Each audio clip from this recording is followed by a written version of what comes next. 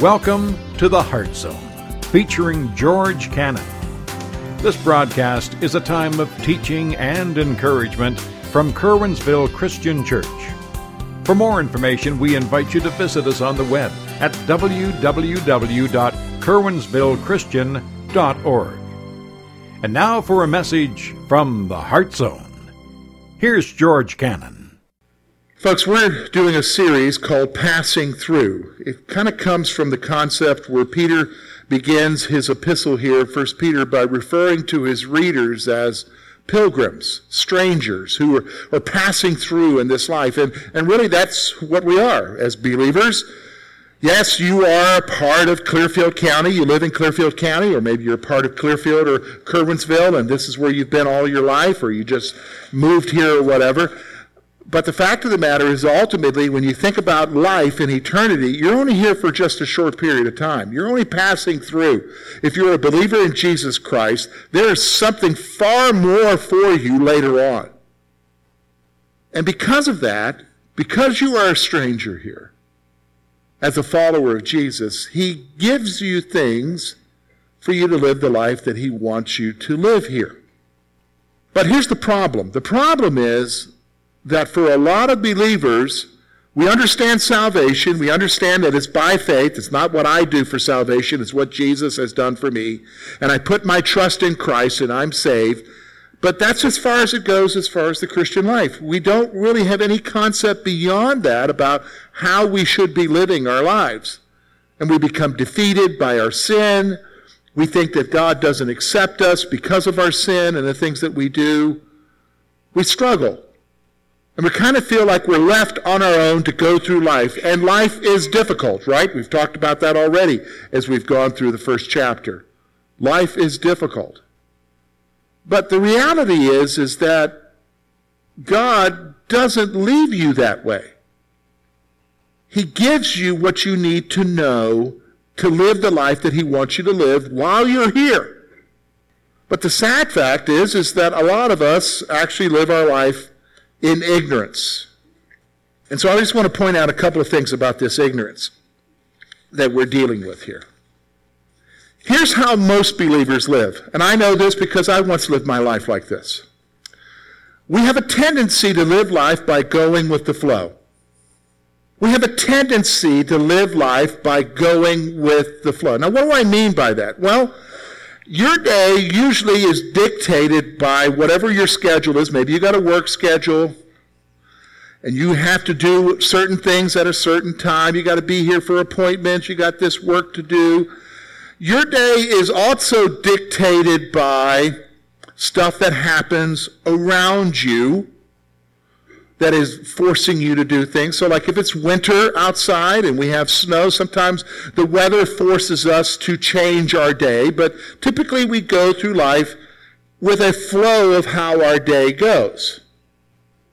And to be honest with you, you can actually go through life without thinking very much.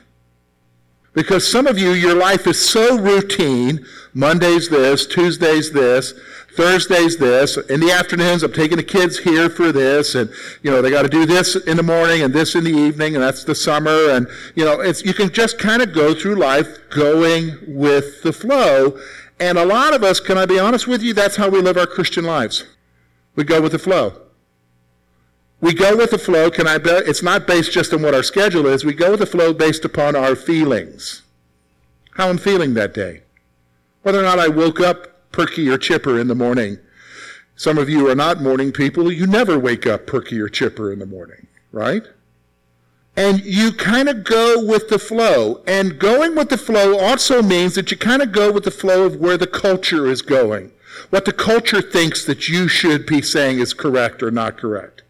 What the culture is saying that you should respond this way or not respond that way. And so for a lot of us, we kind of go through the flow. Now here's the problem. The problem is that's not what God created you to do. He didn't create for you just to kind of live your life mindlessly going with the flow of everything that's stimulating you around you. He actually has a purpose for you. He actually has something that he wants for you to accomplish now. He actually has given you things for you to live the life that he wants you to live. He wants you to live in victory. So stop for a moment. When you think about it for a moment about the sin that you always give into. You don't need to think too hard about that. I don't know what it is, but you know. All of us here are human beings, so there's one tendency that all of us have to do, and we know that it's not something that we should be doing. We know that it's something that we know that God doesn't want us to do. And you have a tendency to always fall into that, right? Am I correct in saying that? Yeah. Okay. How did that happen? Well, because we go with the flow. So a lot of us are going with the flow. We live defeated lives. We have no expectation of God doing anything in our lives, and that's where we're at. Now, I'm going to make the point that I've made for the last 4 weeks, and it's true even to this point today. You will never rise above your perception of yourself. You never rise above it. When you look at Scripture and you look, especially we're going to look at a passage today where he says, be holy as I am holy. That's a pretty high standard, right? Be holy as I am holy. Would you say that the standard of holiness that God has is pretty high? Yeah, I'd say that's pretty high. Can we achieve that? No, not on earth, okay? It's not possible. But yet that's the standard God's laying out there for us. But yet, if we go with the flow, we're never going to make that standard. We're not going to rise above it. And so we kind of go on living our life in ignorance. But God doesn't want you to be ignorant. In fact, he gives you the Word of God for a reason, not just to tell you what not to do, but tell you how to live your life. The life that he gave you. The life that he wanted you to have. And that's what we're going to see today in our passage. We're going to look specifically at verses 13 through 16. And I've been thinking about these verses for the last 4 days. These are powerful verses if you understand what he's saying. And I'm going to help you to understand. So look with me, verse 13. Here's what he says. Therefore, gird up the loins of your mind, be sober, rest your hope fully upon the grace that is to be brought to you at the revelation of Jesus Christ, as obedient children, not conforming yourselves to the former lusts, as in your ignorance, but as he who called you is holy, you also be holy in all your conduct, because it is written, be holy, for I am holy. All right, now what's going on here? Well, we're going to actually see a couple of things here. We're going to see how you and I need to take control. See, when you go with the flow, who's in control? The flow. But you and I have to make the decision to take control. Then what we're going to see is that he moves into the issue of personal holiness. Now, when I say that, can I be honest with you? Some of you immediately are going to be like, oh my goodness, did he use that word? Holiness? Now, why would they cringe? Maybe some of you aren't aware of it, but years ago, maybe some of you were old enough to remember being in a church or know of churches where personal holiness was stressed all the time. And what I mean by that is when they stressed personal holiness, they gave you a huge list of what you could and could not do. It usually meant a list of rules. Now, do you know what I'm talking about? How many of you know what I'm talking about now? Okay. So the rules would include, you can't go to a restaurant that serves alcohol. You can't park out in front of the liquor store here in town for fear that somebody might think that you were actually in that liquor store. You think they would have a rule about that? Oh yeah, they'd have a rule about that.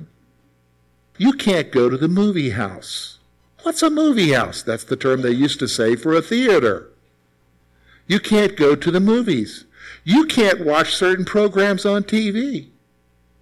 I've had a gentleman tell me you can't go to a VCR rental place. What's a VCR? Excuse me, a DVD rental place, right? If I said beta, you wouldn't even really know what that is, right? Think about all of this. You have to dress a certain way. You have to, personal holiness. But we're going to see that that's not what he's talking about here. So don't be fearful. I'm not going there. But I'm going to go where the Scripture takes us. So we're going to talk about taking control and we're going to talk about personal holiness. All right, let's talk about taking control. He says it right here in verse 13. This one verse talks about taking control. And we're going to see that he's going to tell us to take control in 3 areas. Now, he starts off by saying, gird up the loins of your mind. Hold on a second, George. What in the world is he talking about there? Gird up the loins of our mind. We don't even use that kind of language today. Gird up the loins. What is that? Well, if you remember, in their culture, dudes did not wear pants. Okay? In their culture, they wore robes. Yes, Tom. You're saying, what? Yeah, yes. Okay. They wore robes, and they would go down to their ankles. Now, guys, have you ever run in a dress that goes down to your ankle? You ever run? No. There's just no way to do it. And they didn't back then. That's when they said you needed to gird up your loins. So how would they do that? They would reach down between their legs and grab a hold of the hem and bring it up and tuck it into their belt. So then it would be like they had a pair of pants on. And you can what? Run. Now do you understand what it means to gird up your loins? It means to take control.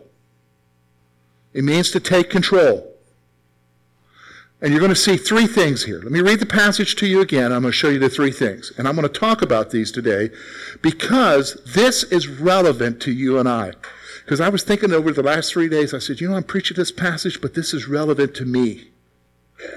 Listen to what he says. Therefore, gird up your loins of your mind, be sober, rest your hope fully upon the grace that is to be brought to you at the revelation of Jesus Christ. Now, here's the 3 things. Number 1, you have to take action to prepare your mind for the day. You have to take action to prepare your mind for the day. Remember I told you we're used to routines, we're used to going with the flow. When you go with the flow, do you understand what I'm saying? Like when I get up in the morning and I'm going with the flow, I have my routine down. I do the same thing every morning. I can almost guarantee you that a lot of you are doing the same thing every morning. In fact, if something's out of place in the morning, like maybe the kids moved something and you can't find what you normally grab a hold of. Your favorite coffee cup didn't get washed. And you're like, oh, my coffee mug. I don't even know where there's another coffee mug in the house. And you got a whole cabinet full. But your routine's been messed up. Well, what's going on there? You just kind of go with the flow. You don't even think about it. Because you don't have to think much. And if you think about it day by day that we go through, you don't even need to think much. In fact, I'm going to be honest with you. When you think about the sin that you constantly are giving into, I can almost guarantee you, you're not thinking much. You're just going with what your body wants to do.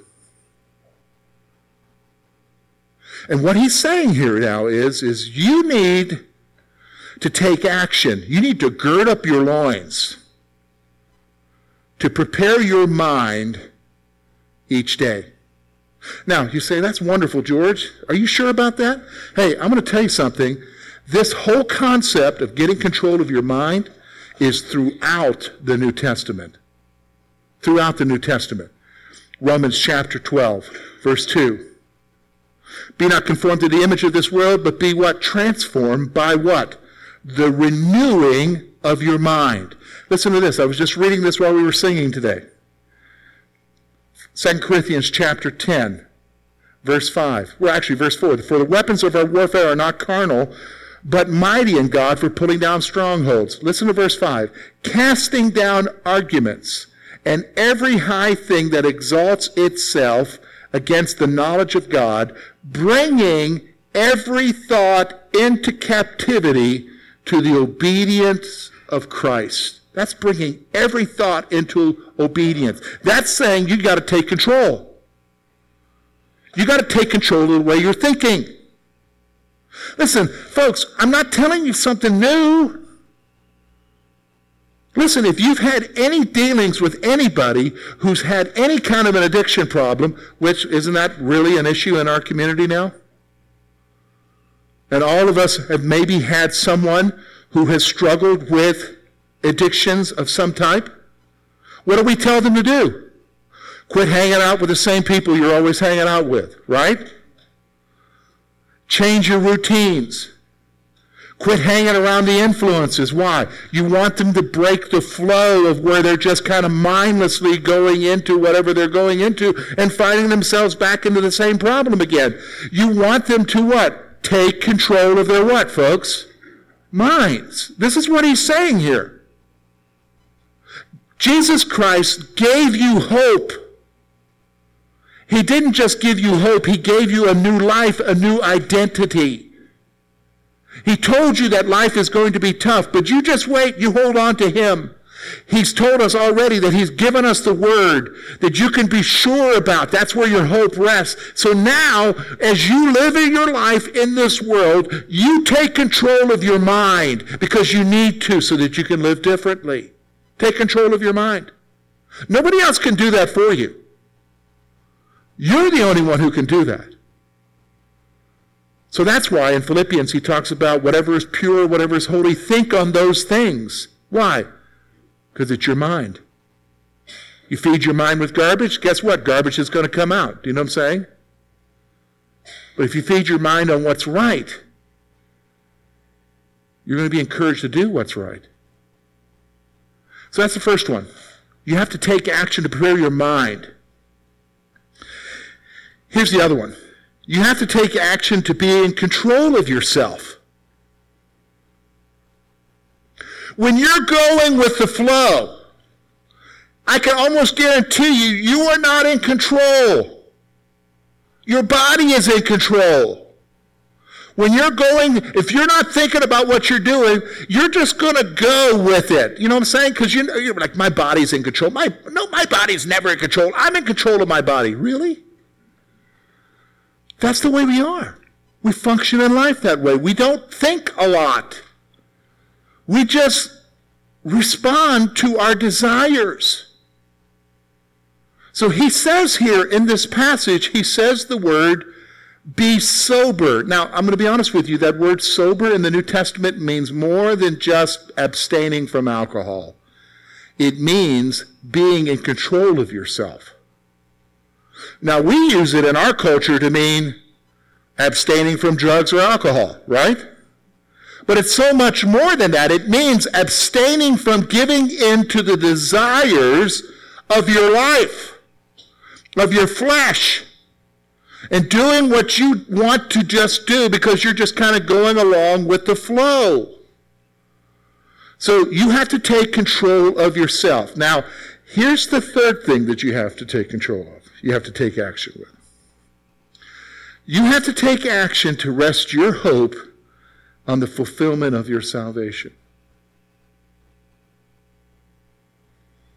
This is so important. In fact, I would say without this, you really can't do the other two. Look at what he says here. Verse 13. And rest your hope fully on the grace that is to be brought to you at the revelation of Jesus Christ. Now, what is this grace that's to be brought to us? Well, that grace that is to be brought to us is when you and I finally experience salvation in its fullness. What does that mean? Well, now we've experienced salvation because we've been accepted by God, we've been forgiven. But salvation in its fullness is coming is when what? We receive a new body, we go to be with him. This body that is controlled by carnal desires is cast off, and we receive a new body. We'll be with him forever. We'll live forever. There'll be no more pain, no more suffering. He'll wipe away every tear. We'll experience that. The battle that we have, like when I talked about the sins that you struggle with, it's a battle, isn't it? And if we're honest with ourselves, we're not doing too good in that battle. But that battle will be over. Now here's the thing. If I'm going to live the life that he wants me to live, and I'm not going to go with the flow and live ignorantly and just do whatever I want to do, thinking I'm okay, the reality is that you need to grasp that there's something more for you later on. that you're only here temporarily, and that your hope is at a destination later. And because you have that hope, you can take control of your mind and live the way that he wants you to live right now. You can live soberly, taking control of your desires and your actions. Take control. It's possible. You can live the life God wants you to live. In fact, he tells you to. Because that's what verse 14 through 16 talk about. Verse 14 through 16 talk about personal holiness, which, I'm going to be honest with you folks, I've been a pastor now over 20 years. I've been a believer over 30. We kind of go from one extreme to another. I can remember when I first got saved, there was the big list of do's and don'ts. Now we've swung completely over to the other side is just love Jesus, Jesus loves you, do whatever you want to do, Jesus loves you. We've got to swing back to a balance. Not legalism, but not license either. But holiness. So notice what he says with me. Okay? Let's look at verse 14, 15, and 16. As obedient children, not conforming yourselves to your former lusts, as in your ignorance, but as he who called you is holy, you also be holy in all your conduct, because it is written, be holy, for I am holy. Here's what we're going to do, folks. We're going to see three things about personal holiness that you and I need to grasp, okay? Now, these are not three rules. Actually, can I be honest with you? That would be easy. If I just got up here and said, hey folks, I'm going to give you 10 things that you should not do for personal holiness, that would seem easy. Oh, by the way, I think God already did that. It's called the 10 Commandments, right? How good are we at doing that? Not good. So here's what personal holiness is from these verses. You do not have to live in ignorance that is driven by your desires. That's what he's saying here in verse 14. As obedient children, when you respond to him, because of the grace that's shown to you, you take control of your mind. You live soberly, taking control of your actions. You're resting your hope on the gospel, on the salvation that is to come. You don't have to live ignorantly right now, being driven by whatever your desires are. You don't have to. You say, well, George, that's not easy. I've tried that. I've said to myself, I've done this. I've woke up in the morning, first thing that comes out of my mind is, Lord, I'm going to do something different today. I am not going to give in to whatever I want to do. I'm just going to do what you want me to do. And you know what? I go to bed in the evening defeated. I understand that. But it doesn't have to be that way. See, because here's the thing. If I do what he's telling me to do to take control, yes, at first, it's going to be difficult, but if you work at it, sooner or later it just becomes a part of your life. Do you know what I mean? That's the Christian life, my friends. Listen, he says to you in personal holiness, don't live in ignorance by your desires. And he tells you how to do that. Take control of your mind, live soberly, rest your hope. Now that doesn't mean immediately, tomorrow, okay, I'm going to do it. We're going to pick you up on the side of the road like you would pick me up if I was running that marathon. But you pick yourself up. And you keep going on. Isn't it interesting that God describes the Christian life like walking? Psalm 37. I told you it's my favorite psalm. Steps of a good man are what? Ordered by the Lord, and he delights in them. Though he yet stumble, he will not utterly be cast down, for the Lord upholds him with his hand. God's right there to pick you up, brush you off, tell you keep going. You ever notice the issue isn't how to run the race, the issue is finishing the race in the Bible. The issue isn't how you run the race. The issue is finishing the race. So you stumble, you pick yourself up. First thing you do in personal holiness is you move to the place where you are no longer living your life driven by your desires, because that's just ignorance.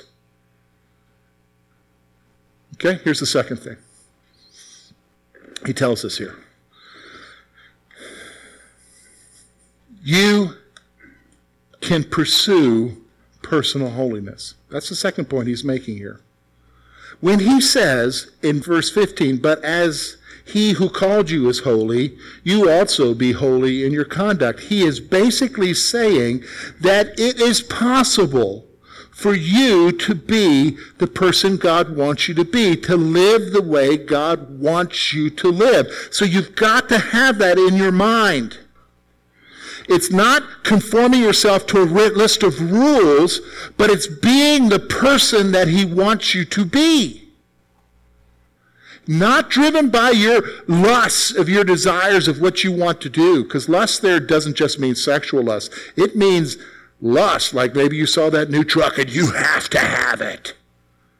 No, you can pursue personal holiness. That's what he's saying here.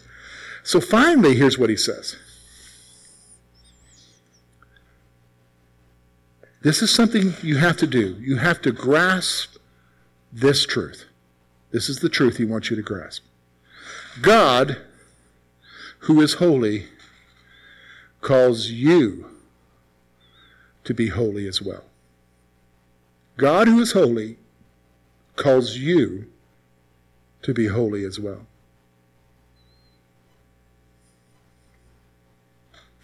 All right, so what am I saying? What do you do with that? What do you, I mean, that's the truth. You're telling me how I'm supposed to live personally holiness, and, well, that's not telling me anything. That's just telling me what I already know. What do you do with that? Well, you let it guide you. God calls you to a guiding principle. I'm holy, therefore you be holy. But you don't need to be driven by fear with that. You actually to be driven by hope with that. What do you mean hope? Because he's given you everything you need to be able to do it. So as you get up in the morning and you decide that you're going to live the way that he wants you to live, and yes, you may stumble, but remember what it says, though he yet stumble, the Lord upholds him with his hands. Isn't that what David said? You can what? Have hope. God, you call me to be holy. I can be holy because you call me and you'll help me to be holy.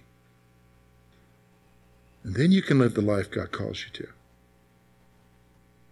Thank you for being with us this morning. And we trust that today's message has been both challenging and an encouragement to your heart. At Curwensville Christian Church, a warm welcome is always extended to you. We're located at 700 State Street, Curwensville, Pennsylvania. For more information about our ministry, please visit us on the web at www.curwensvillechristian.org. Now, on behalf of George Cannon and the entire church family, we hope that you will look to the Heavenly Father in all that you face this coming week.